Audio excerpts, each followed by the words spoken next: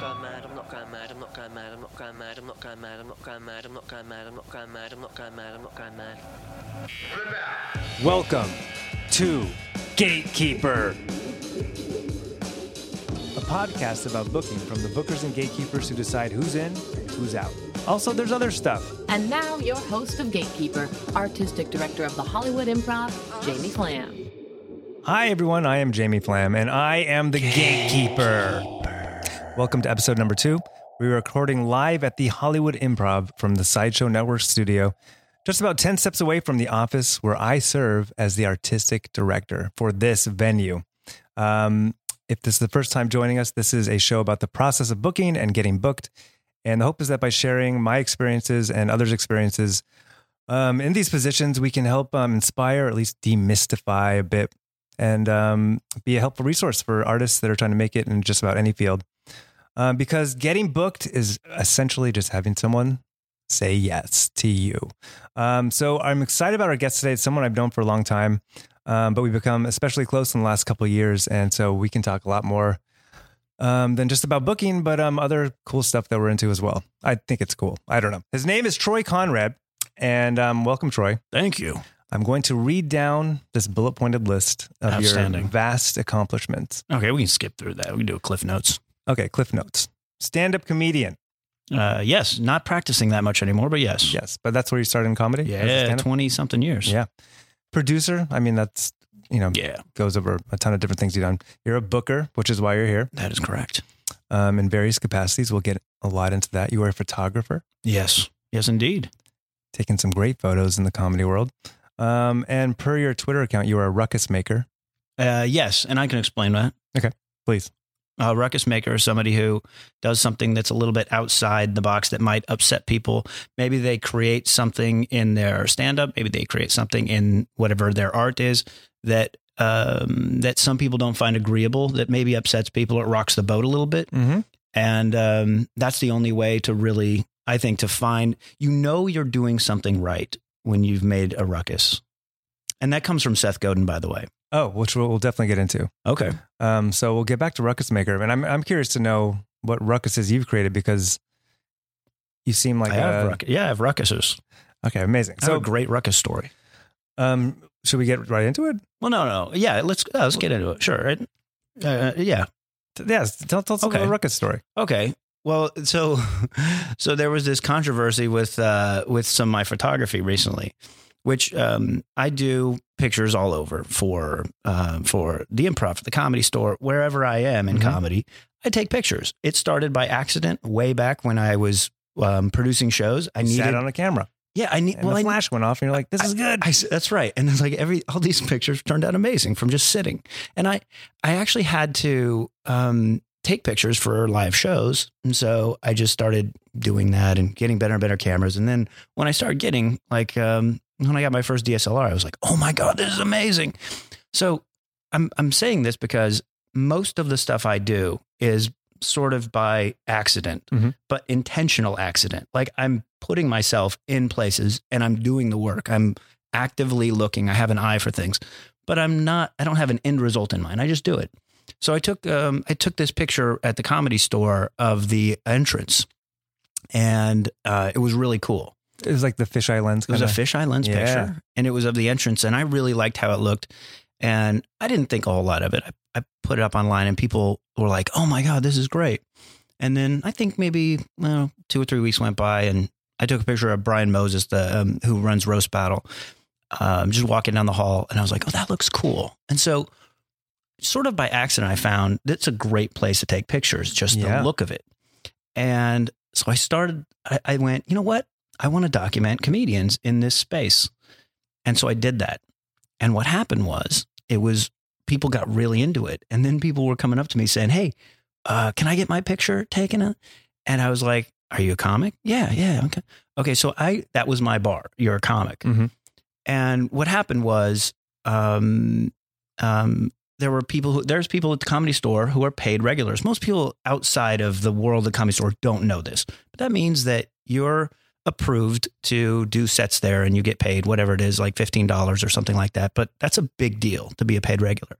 But what was happening was all these people are getting their pictures taken, and they're not paid regulars. They're people who maybe have just performed a couple times there. Right.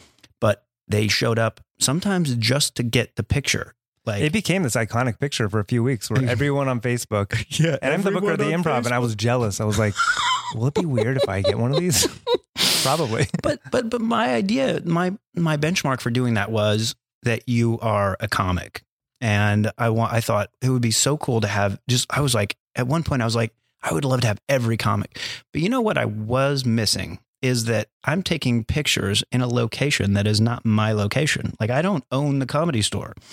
And in photography, you need to, check things out with locations. Now, they just, they have me there as a photographer and they like the stuff I do. So they were like, yeah, whatever. But some of the people who are the paid regulars who, in some ways, they're gatekeepers in their own right. Like, they worked really hard to get somewhere and they have every right to sort of be proud of that. And so some people said, hey, this is getting out of control. There's a million people with these pictures. And I thought, well, that's good. That's cool. I mean, I like that. And so it got to be this big controversial thing where people were weighing in on it. And yeah, there's too many. And I basically agreed that there's too many. Like, it got out of control. And so we decided that it would be something for paid regulars. So that's exactly what a ruckus is. It's like, if your art is causing it's causing controversy and causing people to get upset and all that, like that. I mean, that's almost the definition of art, or something that will make you feel something, you'd hope. Right. No matter what you're doing. Yeah. Well, I think those pictures, by the way, they are fantastic. And and like being an outsider, looking at all those Facebook posts, was really interesting to see. Oh, yeah. And we'll get into that too. I mean, this is the perfect kind of intro into what this podcast is, because essentially, in a way, you as the photographer were the gatekeeper, because you were deciding what the bar was for who got that picture taken. Right. And now it's sort of a thing that's for paid regulars. So there's a gate there, right?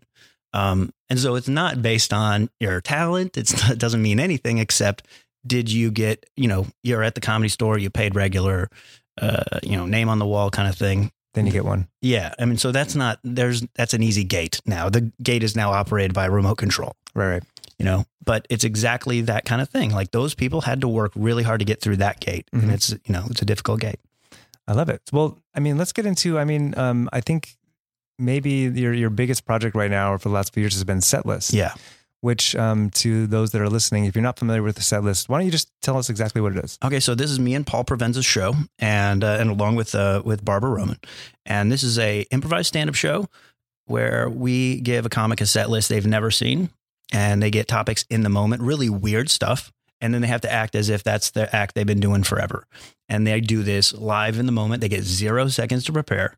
And it's a hell of a lot of fun, and it's a huge challenge. So it's actually meant for entertainment and for challenging comedians, and actually even getting them to write new material and create new material in the moment. So you get to see their jokes, and then you get to see how they made the jokes in the moment, and that's really interesting. It's the next best thing to an MRI of a comic. How much do a lot of the comics like tape the sets and actually use that? A lot of them do. Yeah. A lot of people have actually used stuff in their specials. I know I just did Jackie Cation's Dork Forest podcast, and she used a couple jokes in her latest special. Amazing. That she got on sale. So a lot of people do that. And if you're not familiar with the show, it's in LA, especially, it's so tough to promote even one show a month. But I feel like there's 17 set lists a month.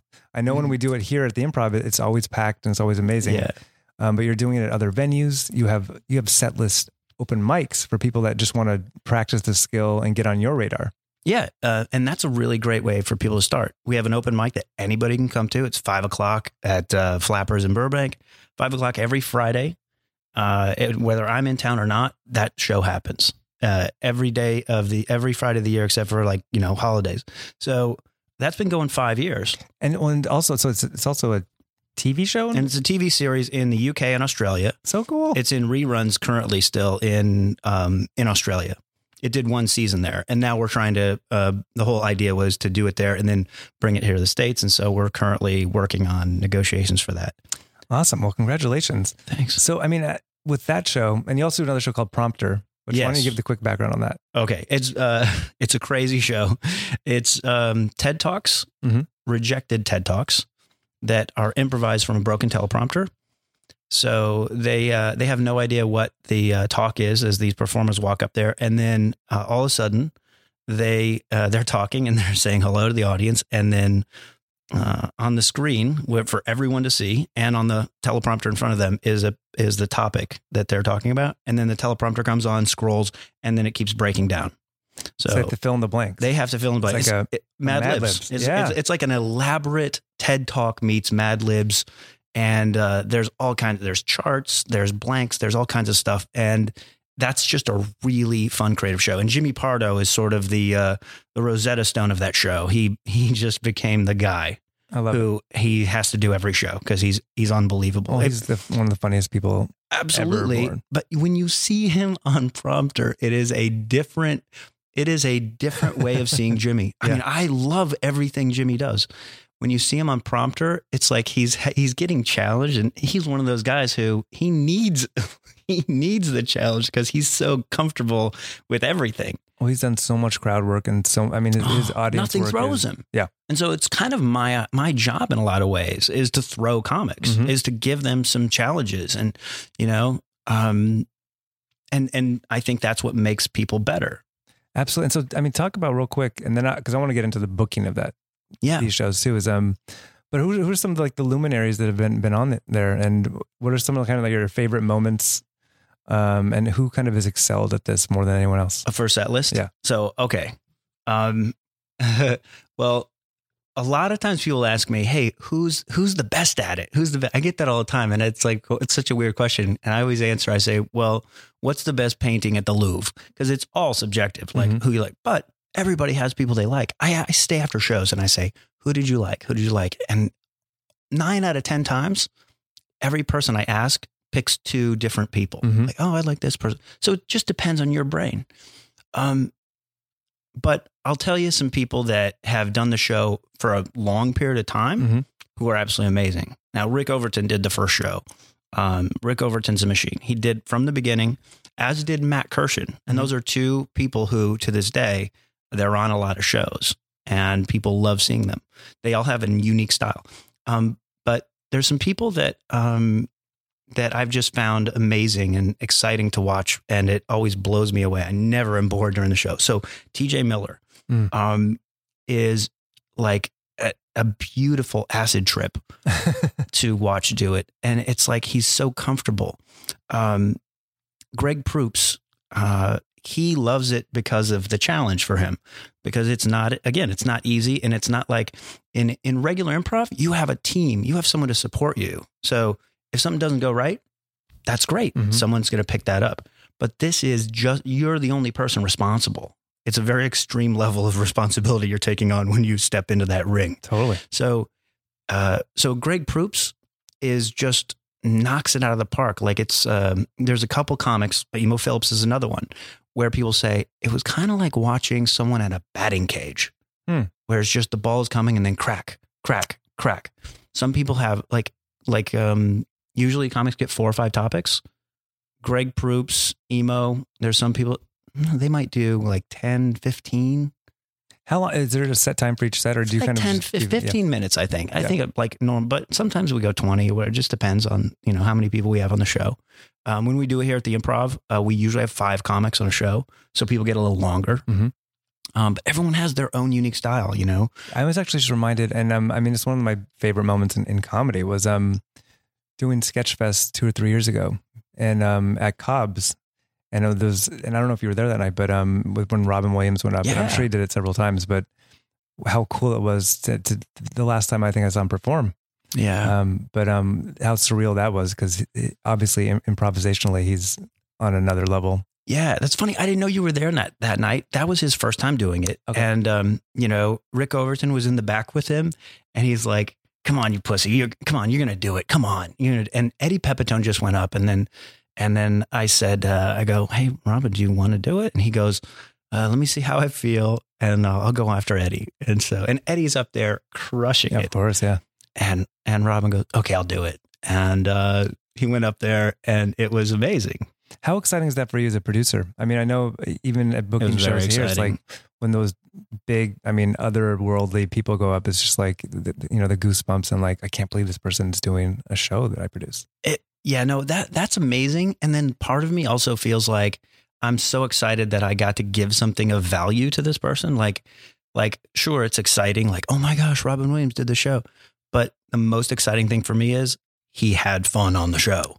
Of course. And afterwards, he said how terrified he was. And the best part was afterwards upstairs, he's standing around with all the other comics on the show. And he was saying like, oh my God, I was terrified. Oh my God, are we shitting your pants? And he was just like, they were all sort of bonding about how tough it was. That was amazing to watch. It just made me think, and we've talked about this before, and we'll get more into it in a little bit, but as a producer, that almost should be your number one goal is obviously to produce a product and a show for people that are paying money or not paying money. It's just to be there to watch it. But, sometimes, especially the big name people, is like they're doing us a favor. But remembering that if you're producing a show, hopefully you're putting your heart and soul into it so that you're giving something back to them too. And that's what's going to keep them coming back. That's what it's about. It's like, it's a weird thing, right?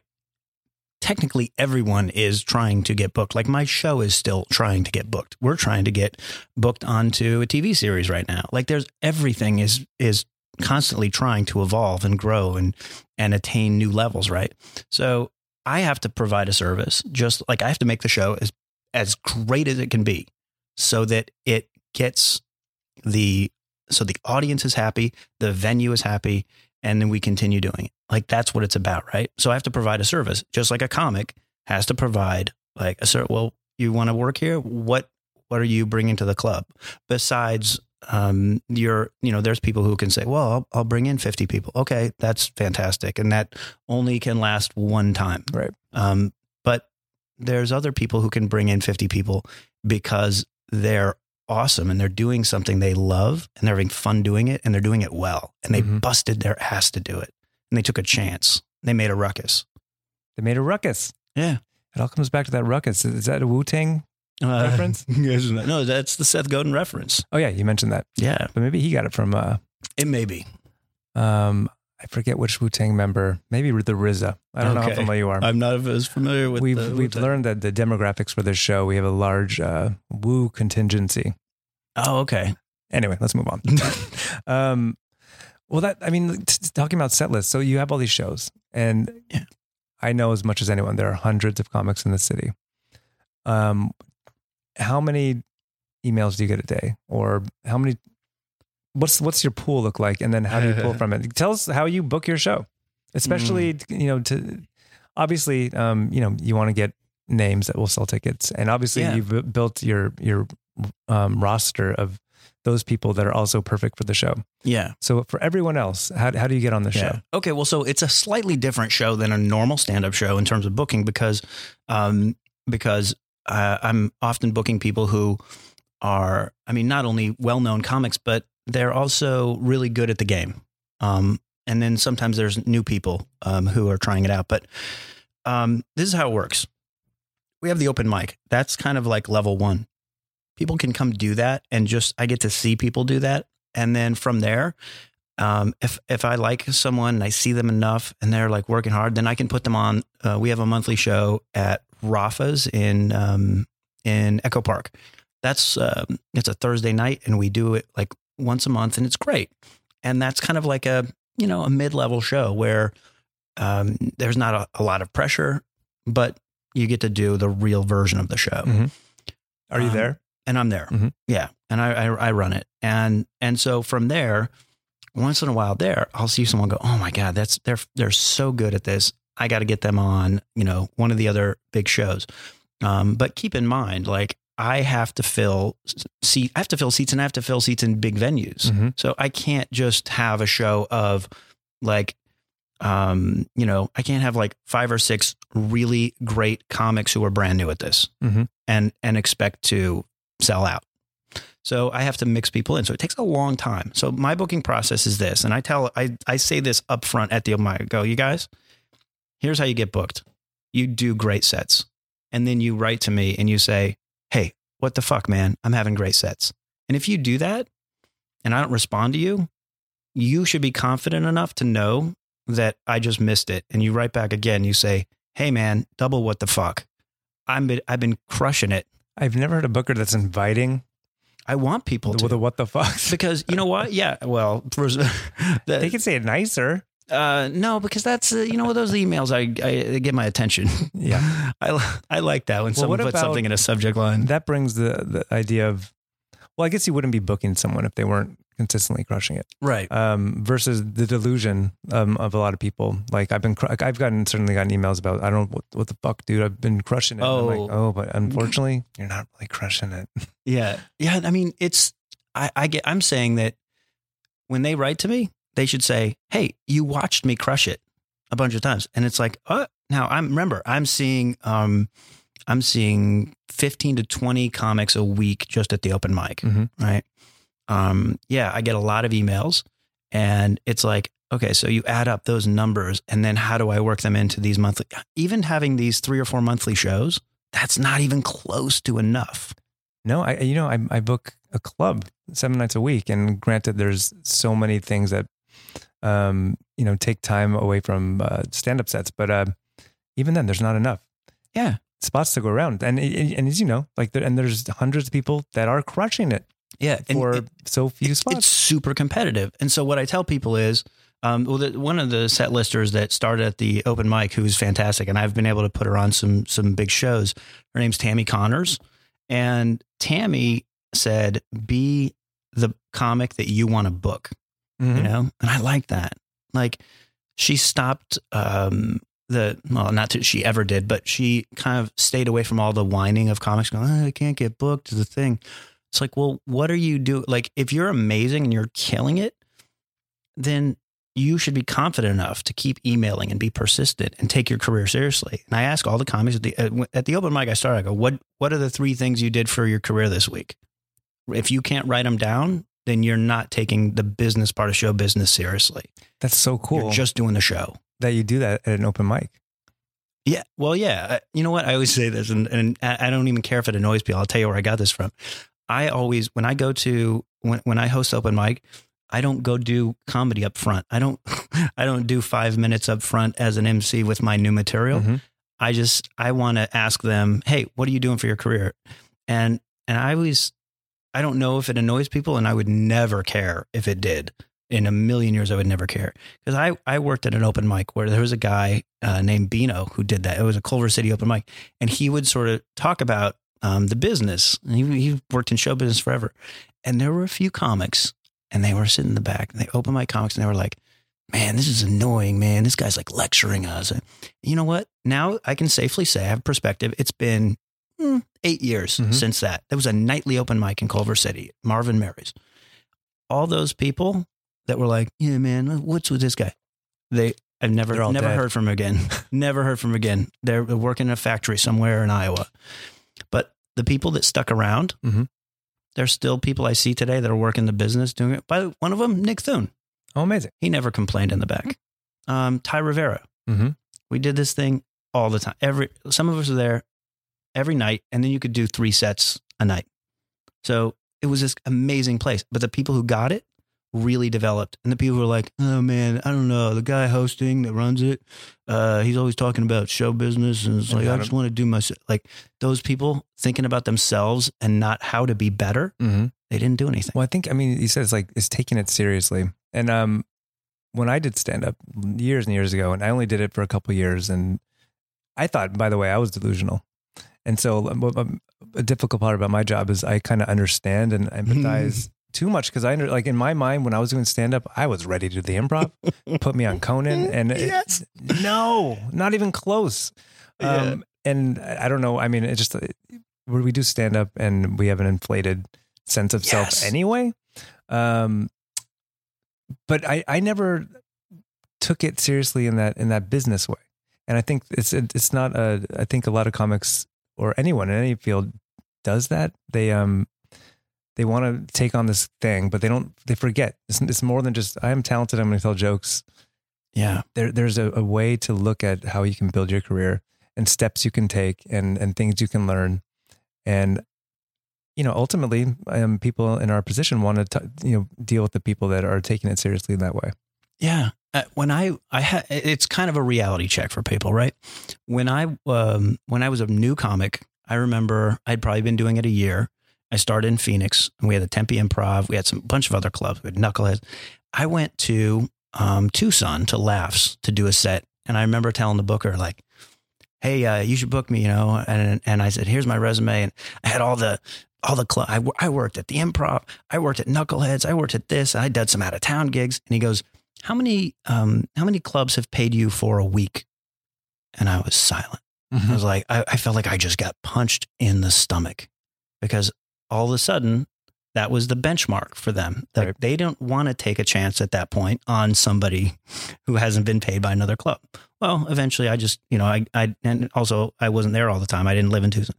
I eventually got in, and that became kind of like a home club for me. Mm-hmm. But that was a great reality check, because all my blah, blah, blah, blah, blah talk, it came down to, who's actually paying you to do this? And that's when you're a professional, when you get paid to do it. Mm-hmm.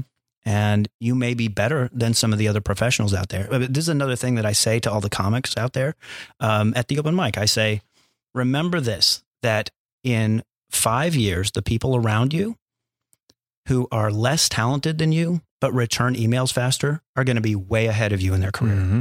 That's great advice. Isn't that true?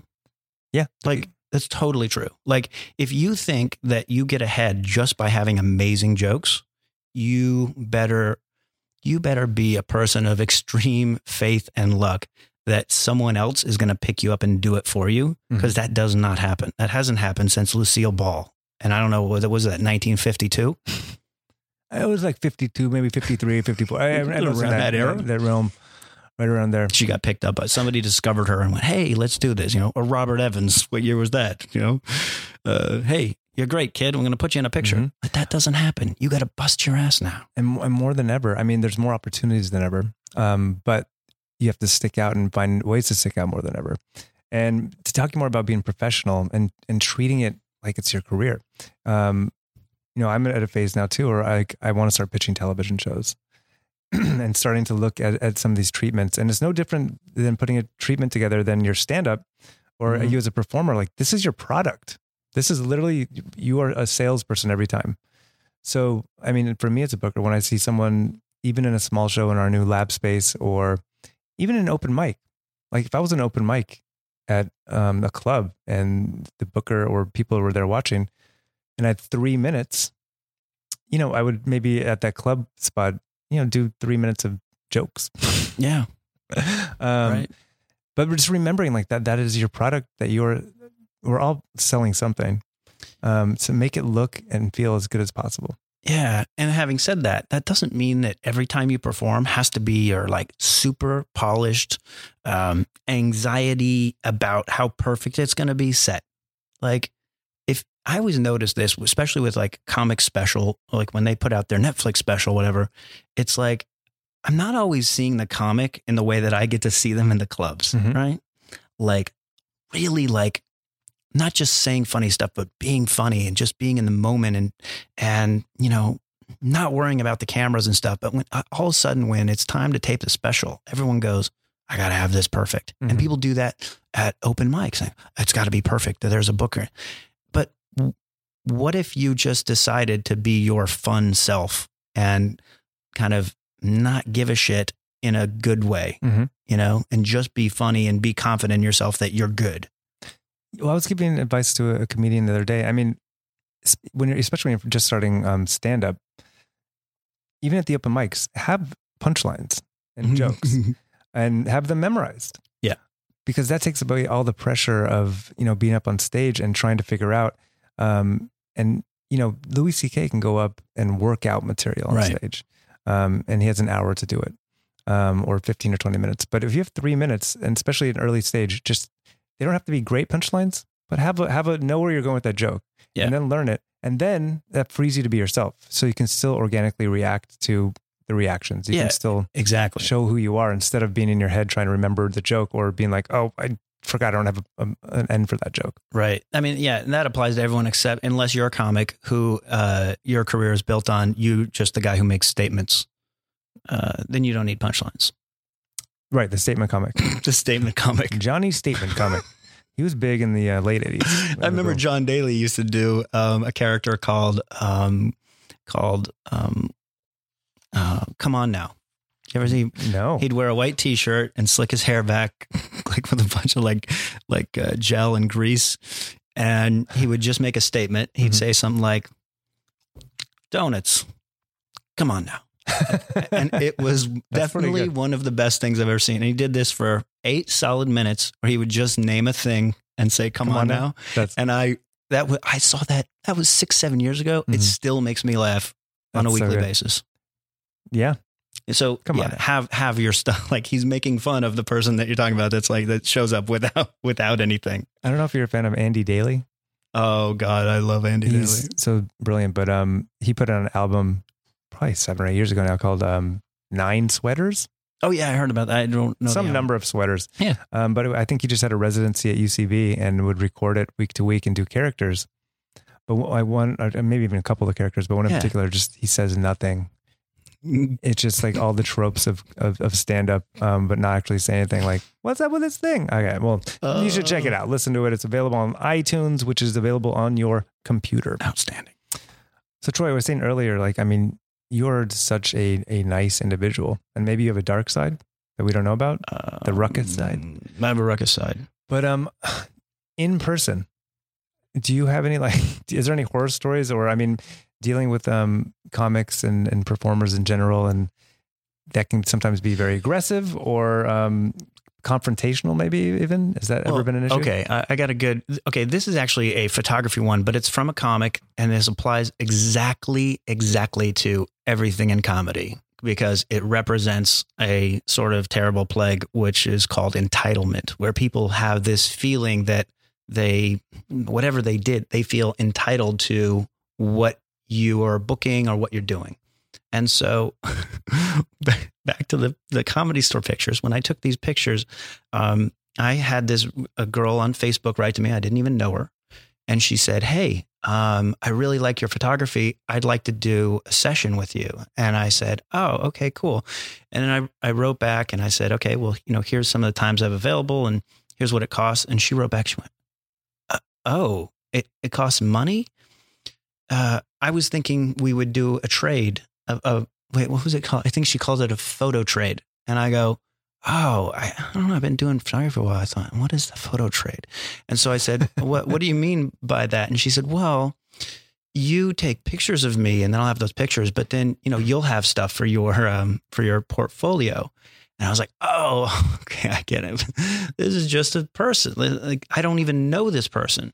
And to me, and by the way, what happened was, I said, "No, sorry, I don't do that. But thank you." But she kept sort of almost like, "Well, what pictures can you take of me for free?" Like, it was this really strange, like, entitlement, like I deserve free pictures because I exist. And I thought, well, this is part of what I do for a living is photography. So it's weird for you to write to me and ask this. And, eventually, I think her last text was something like, "Well, I don't even need pictures that much, so fine." Like, it was very weird. And I thought, what a strange... Oh, and there was also this like promise of, and if you do these pictures for free, sometimes I produce shows and I could hire you as a photographer. Look, yeah, we can talk about that down the road.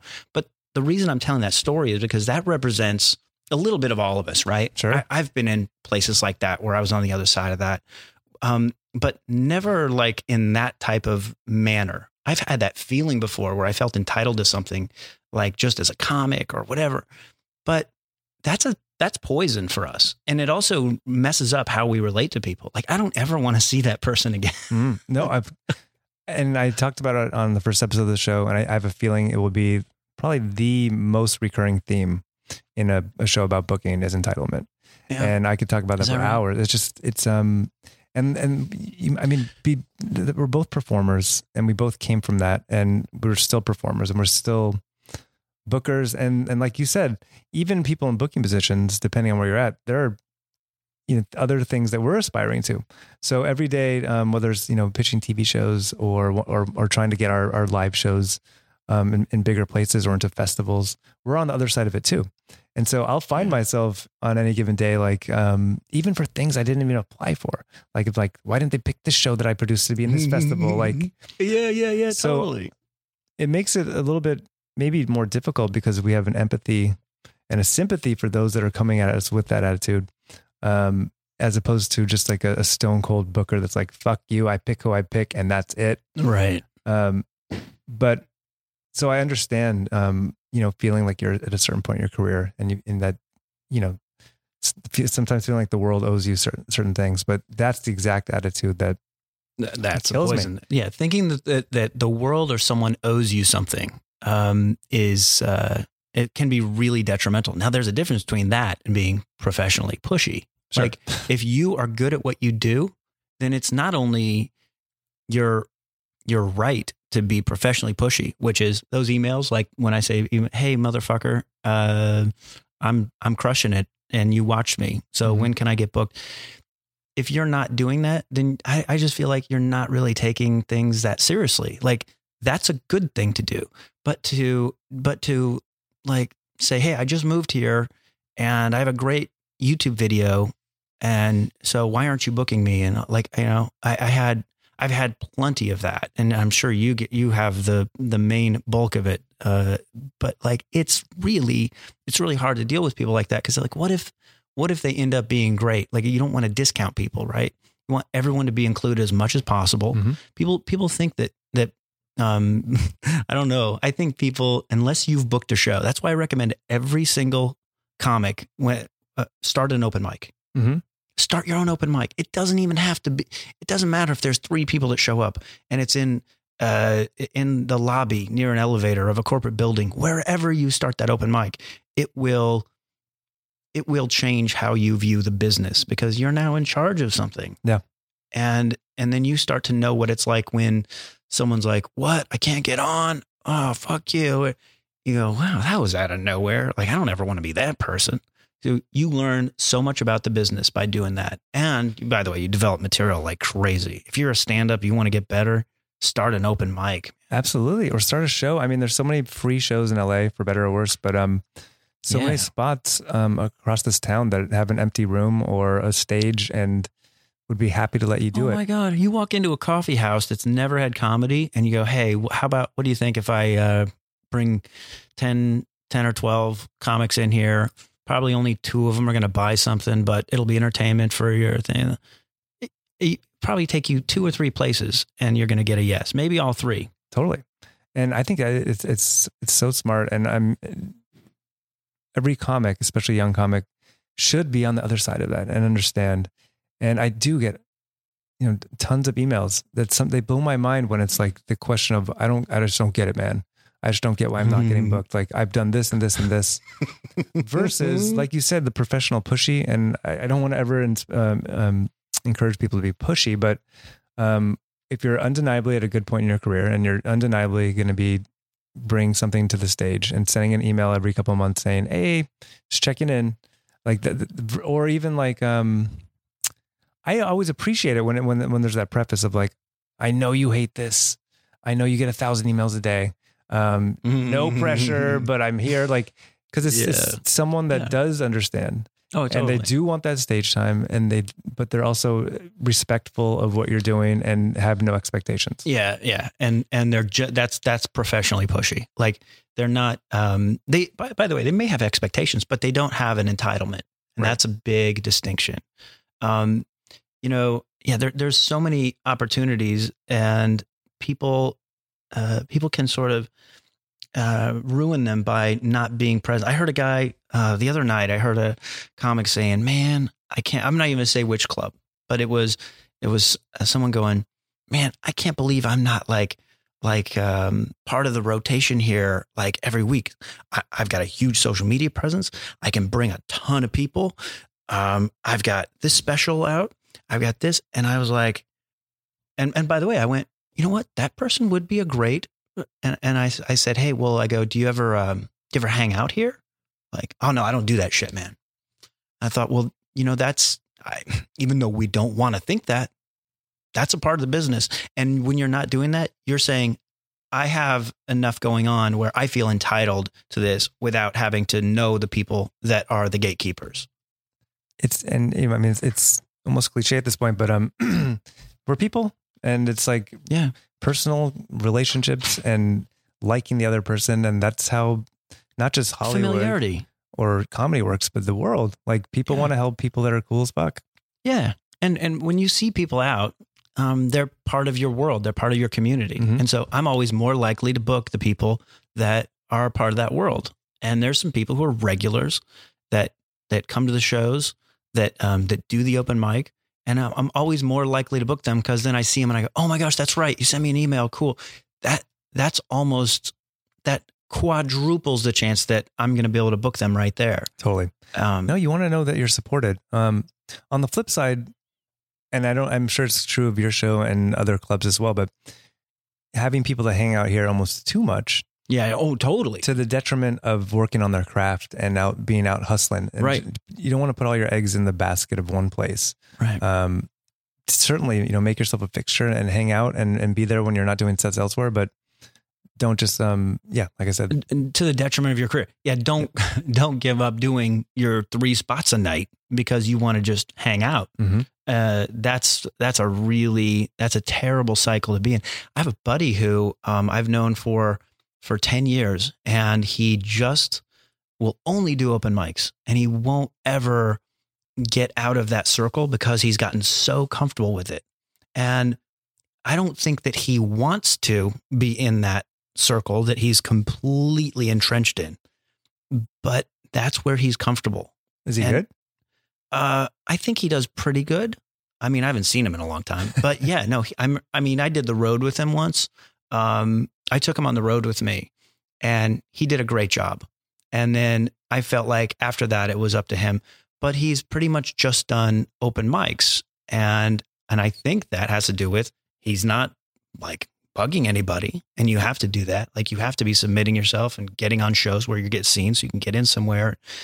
I think he just got comfortable with it. Well, that can be like, that's going in circles. You're not helping your career. Mm-hmm. You might be honing some jokes, but really you're still going to be who's seeing those jokes. Like, it's like, why even be in LA? Because you can do comedy in all kinds of different places in this country, mm-hmm. but it's different when you're here because of the people that you meet and then who you become in a giant rat race like this. You get to test your character, and you get to see how much it sucks to start over. Mm-hmm. When Louis C.K. moved here, I remember seeing one of his first sets, like the week that he moved here. And he was talking about how hard it was to start over and move to LA. And so once I saw that, I was like, oh my God, that makes me so much more comfortable with how difficult it is here. It's not easy. And it's kind of a quick tangent, but kind of on what you were saying, like whether you're doing open mics or even small book spots of free shows or $5 shows or whatever it is, no matter where you're at, remembering that, an open mic is an open mic, and it really should always be that. And it's a place to work stuff out. And smaller rooms are workout rooms for bigger comics. And, when Louis C.K. comes and does the improv, performing for 200 people is his open mic. Right. But remembering that you're always surrounded by your peers. And this is again talking about stuff that I was doing in my brief stint in stand-up, where I'd get booked on a small show and try my best and try out some new jokes. And part of it was just I didn't understand how it worked. But remembering you're surrounded by your peers, and if you are bringing it professionally, no matter where you're at, word gets around too. Like a lot of comics, and it's talking about that idea of undeniability. You're going to reach a certain point, where all the club bookers and people at that level will just know that you're undeniably good. But a big part is, we're all friends with comics.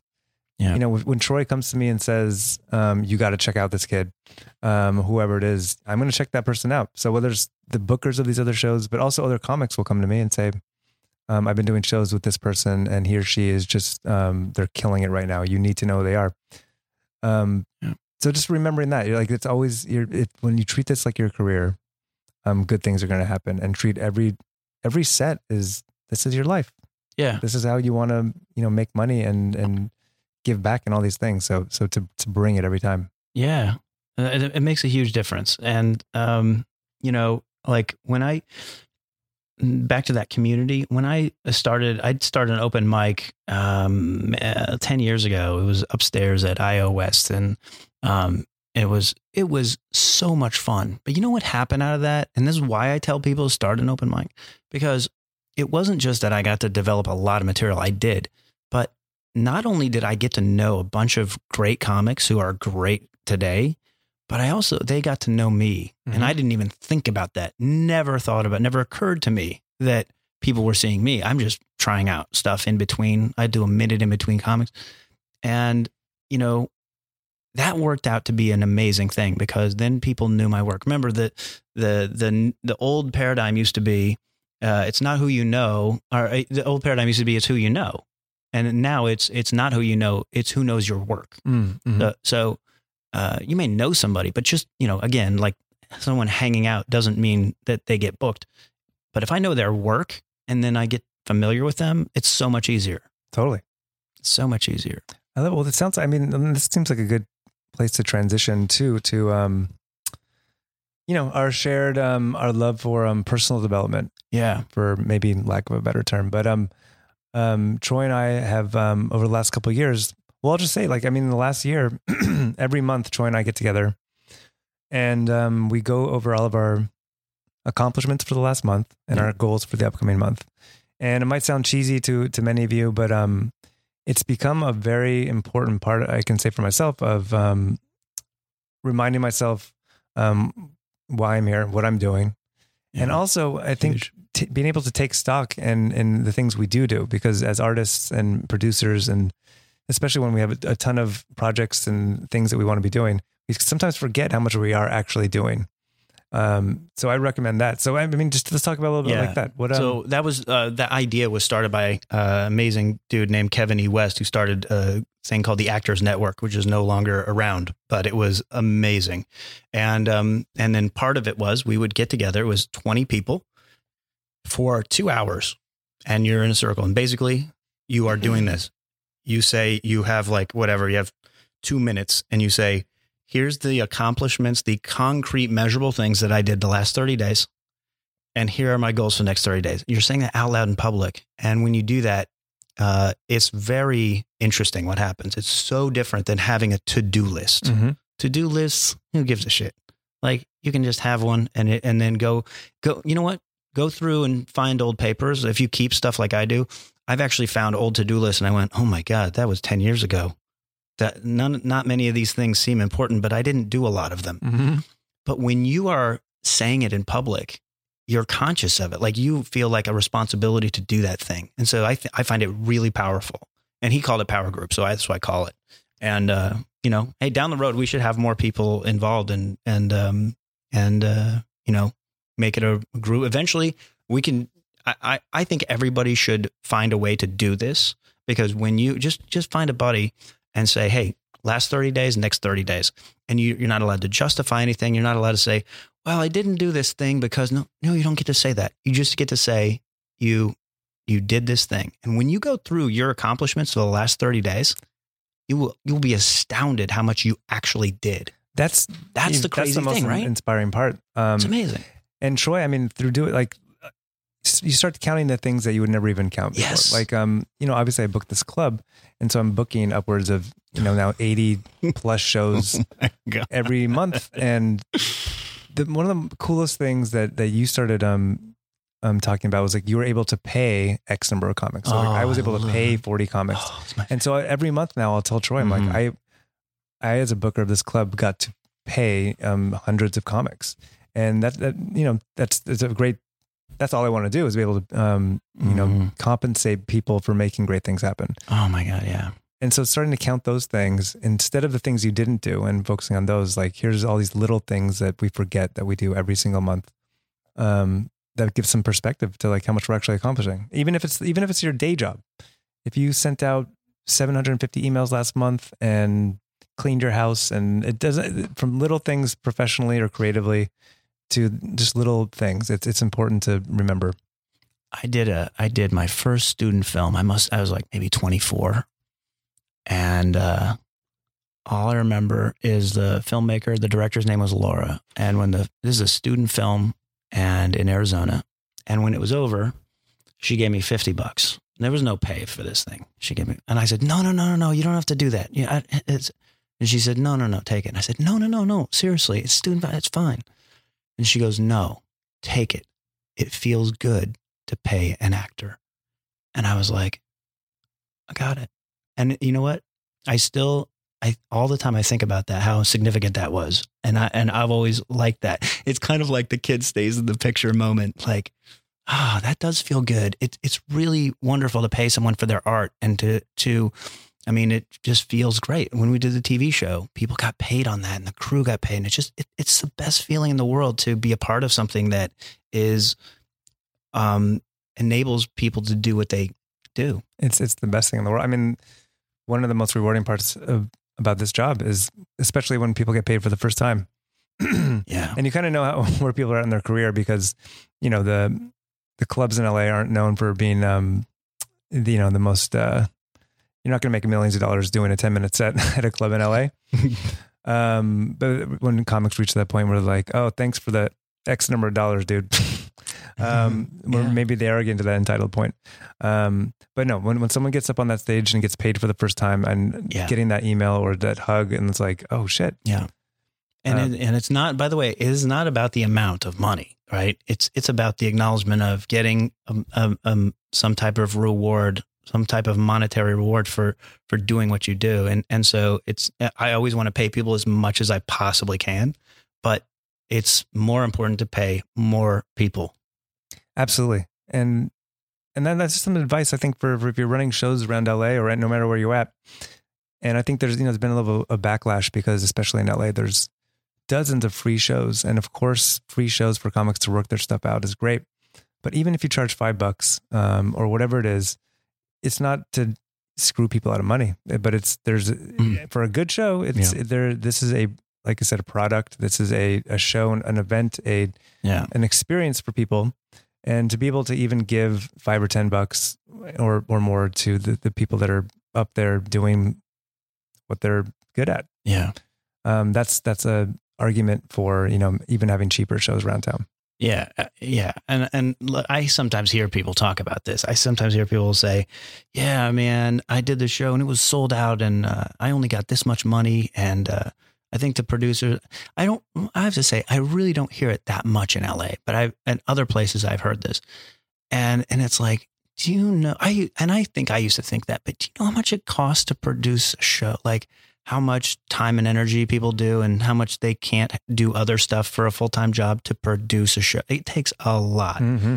And for a while, I've always had an assistant. So I have an employee. I pay that employee to help me in the production of the show. I pay for all this stuff. So if there's a show where a lot of the shows I don't get paid for, like there's nothing, but sometimes there's like smaller shows where it's like, I'll get like $75 or something like that. That doesn't cover what I spent on that show. Oh no. And so it would be weird. And I've never had this happen in LA because I think people in this city sort of understand this, but like, it's really not easy to make a show that makes enough money to pay for all the expenses and stuff. No way. It's tough. I mean, the clubs get a bad rap and, I'm not a fan of, the 2-item minimum. And, but you start to get it like, and that's maybe one of a parting shot for this is, remembering that, these clubs and, like to keep the doors open. Yeah. Speaking to what we started with, like, need to put on a polished, good product. And so we need experienced professional comedians to hit that stage. Yeah. And especially for some younger or, greener comics who are like, why am I not getting my chance? It's not always personal and it's not always about the talent level, but, for a venue like this to be able to, pay. And another side of it, remembering too, like, it's not just turning on the lights and a mic, like there's a wait staff, there's bartenders, there's electric bills, and you know what, that's what I was going to say is that feeling when that director, Laura, said to me, it feels good to pay a comic. Well, you know what? Everybody can have that feeling when you go to a comedy club, and by the way, I love the 2-drink minimum. I love it. I feel good when I go to a club and I pay for a 2-drink minimum. There's something about it. Like I feel like, oh yeah, this is part of this system. Somebody invented that, and now we do it. I like it. Wow, great. But you know what? I always tip extra too, and I feel like that's a responsibility. Like when you go to a comedy club, tip servers well. Once in a while, go in the back and throw $20 down at the kitchen staff. Do that kind of thing, because you'll start appreciating it more. It'll make you a better person watching comedy. And I mean, a bunch of comics come to mind that I won't name, but some of the biggest names in the industry that we know and love when they come to this club. And I'll just say, I mean, Dave Attell, when he comes to this club, he will bring bags of candy. He will order pizzas. He will take care of the sound guys, the wait staff, because this is his life. He lives in clubs and he knows all the blood, sweat, and tears that go into making it what it is every day. Yeah. But that's all, I mean, in the scope of this podcast and the theme of it, just remembering that's all exists to put, to create careers for comics. And so remembering, like when you're itching to get on that big show at the big club, and eventually theaters and all this stuff, like, that's what you're looking to earn.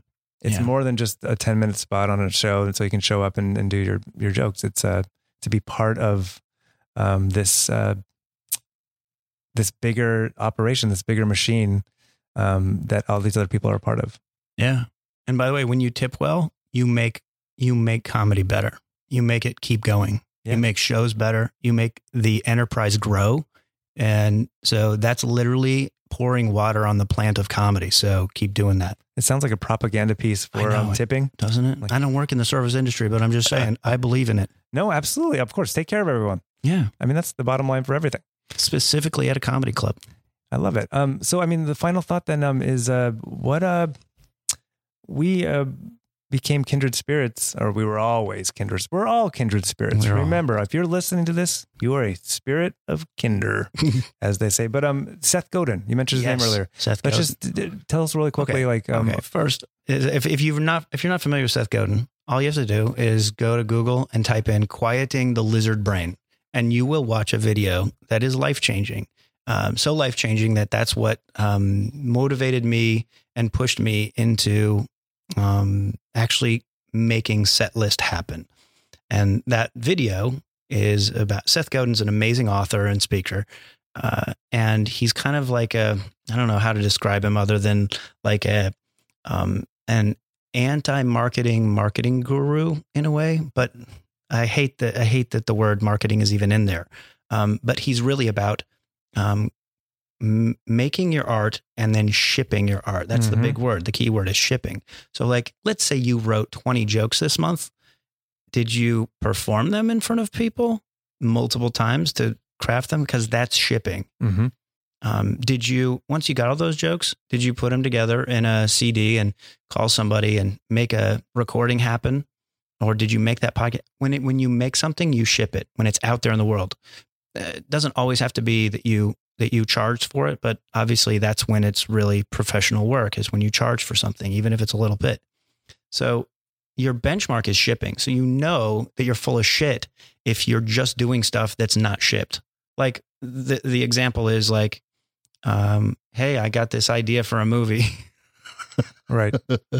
Which I do have a couple I want to pitch you about. We all have ideas. He mentions this in the in this Quieting the Lizard Brain video. He talks about the Wachowski brothers that made The Matrix, and how when they came to Los Angeles, they were like, wow, it's really super easy to think of a great movie idea. Like a great movie idea. Sure. But it's really hard to make the movie. Oh my God, it's so hard. And if you don't think so, wait till you get to editing. That's just part of it. And so that's what he talks about. He wrote a book called The Dip, which is about that. Every project that's worthwhile has a dip where you are going to hate the shit out of that project. You're going to go, oh, this thing sucks. Oh, I suck as a comic. Or, oh, this movie I'm making, this is no good. Or this sketch, no. You're always going to have that dip. And it's going to make you want to quit. And then you have to decide, am I going to quit when I've put in all this time and energy? And then go on to the next thing and then quit at the next dip. And then you can have a life, which is just a bunch of sequential quits at the dip Ugh. instead of going through that. And I had a huge, thanks to Eddie Pepitone, he pushed me through a dip when we made this film called Runyon, Runyon Just Above Sunset, which is basically Eddie climbing Mount Everest, climbing Runyon Canyon as if it's Mount Everest. Right. It takes him 6 days, a Sherpa and an expedition leader for a half-hour hike in Hollywood. Well, that movie, we shot so much footage. It was so difficult, so challenging, and it was brilliant. And every day was so much fun. Eddie Pepitone, come on. I mean, you just put a camera on the guy and it's God. gold. Yeah. I mean, gold.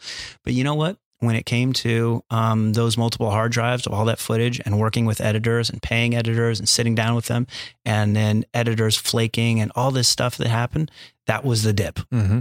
It was the dip. And I kept trying and trying. And then there was just this stalling where it was like 6 months went by, nothing, no progress.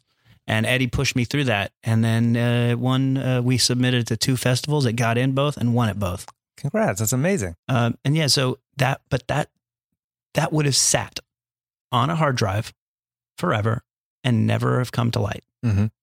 So What's another reason to have, what do you say, power group? Power group. Yeah. Or, I mean, that's just a friend or someone that's going to push you and get you through those times.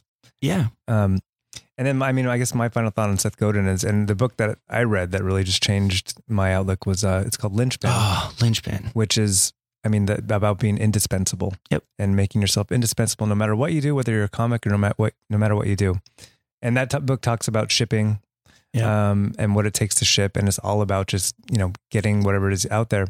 And what I really got from that book, the biggest thing was his definition of art, which is art is a gift that you give someone that will inspire some sort of change. Yeah. And he has various takes on that definition. But I realized, in my first year here at the Improv, when I was at a point where I was almost like 6 months in and giving up for various reasons, and read that book. And then it was like, you know what? I'm not putting my love into this. I'm not treating this as a gift that I want to give other people. As soon as that started happening, as soon as I started doing that and putting my love and passion to it, in spite of the challenges, and that goes for no matter what you're doing, things changed overnight and things really started taking off, and that lab became a spot. Next thing you know, I'm booking the main room. And so I attribute a lot of that to just, no matter what's facing you and how hard it is, especially stand up, if that's what you do, or trying to just make it an entertainment, it's remember why you're doing it. And remember that at its core, it really should be you're giving a gift that will change. So when you're writing your stand up, when you're creating anything, if that's the intention, that you really want to inspire some sort of change, whether that's making them laugh, whether that's wanting them to think in a different way, or just, interpret life in a different way. Like, if that's the core, you will succeed eventually. Yeah. Or not. And you know what? Creativity solves a lot of problems. And so when you're doing all your work and you're shipping a set, every set you do, you're shipping something. Okay. You're building a good factory. Keep that factory going, right? But when it's time to get booked, think about that there's more than one way to get booked besides sending an email to someone. And then everyone says, oh, how many emails should I send? Should I now what if I'm just annoying or whatever? If you're good and people know your work, then that's a no-brainer. Like, you can easily follow up but be fun. Like, you're a comic and we're in this business. Like, why not use that opportunity to be fun about whatever the email you send? Or what Troy's trying to say is a lot of emojis. Yeah, emojis are really what makes this business. I like the one with it's got the happy face with the little halo. I like the halo. I usually look with a dog, and that always makes me smile. The best.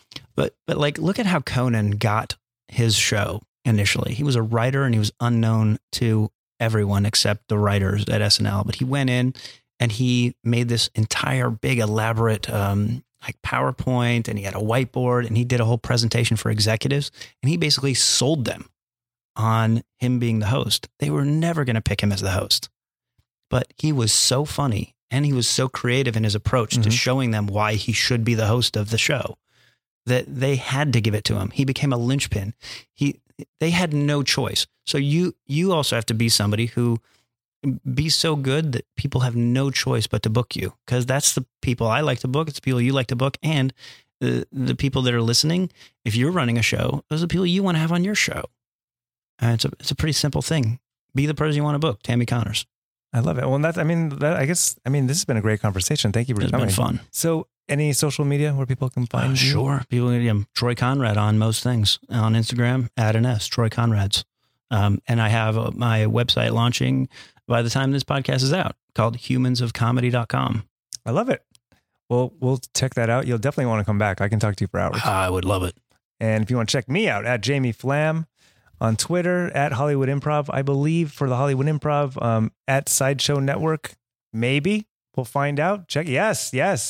Thank you, Ben Stewart, for recording this today and Thank for you, Ben. the place. And my closing thing for every show is work on your craft endlessly, be a professional, be undeniable, and be cool as fuck always.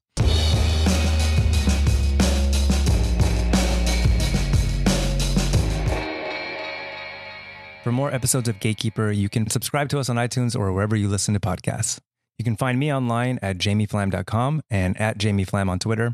A very special thanks to the Sideshow Network, the Hollywood Improv, Andrew Stevens, Sean Merrick, Roddy Swearingen, and producer Buddy Peace for the awesome music at the top and end of this episode.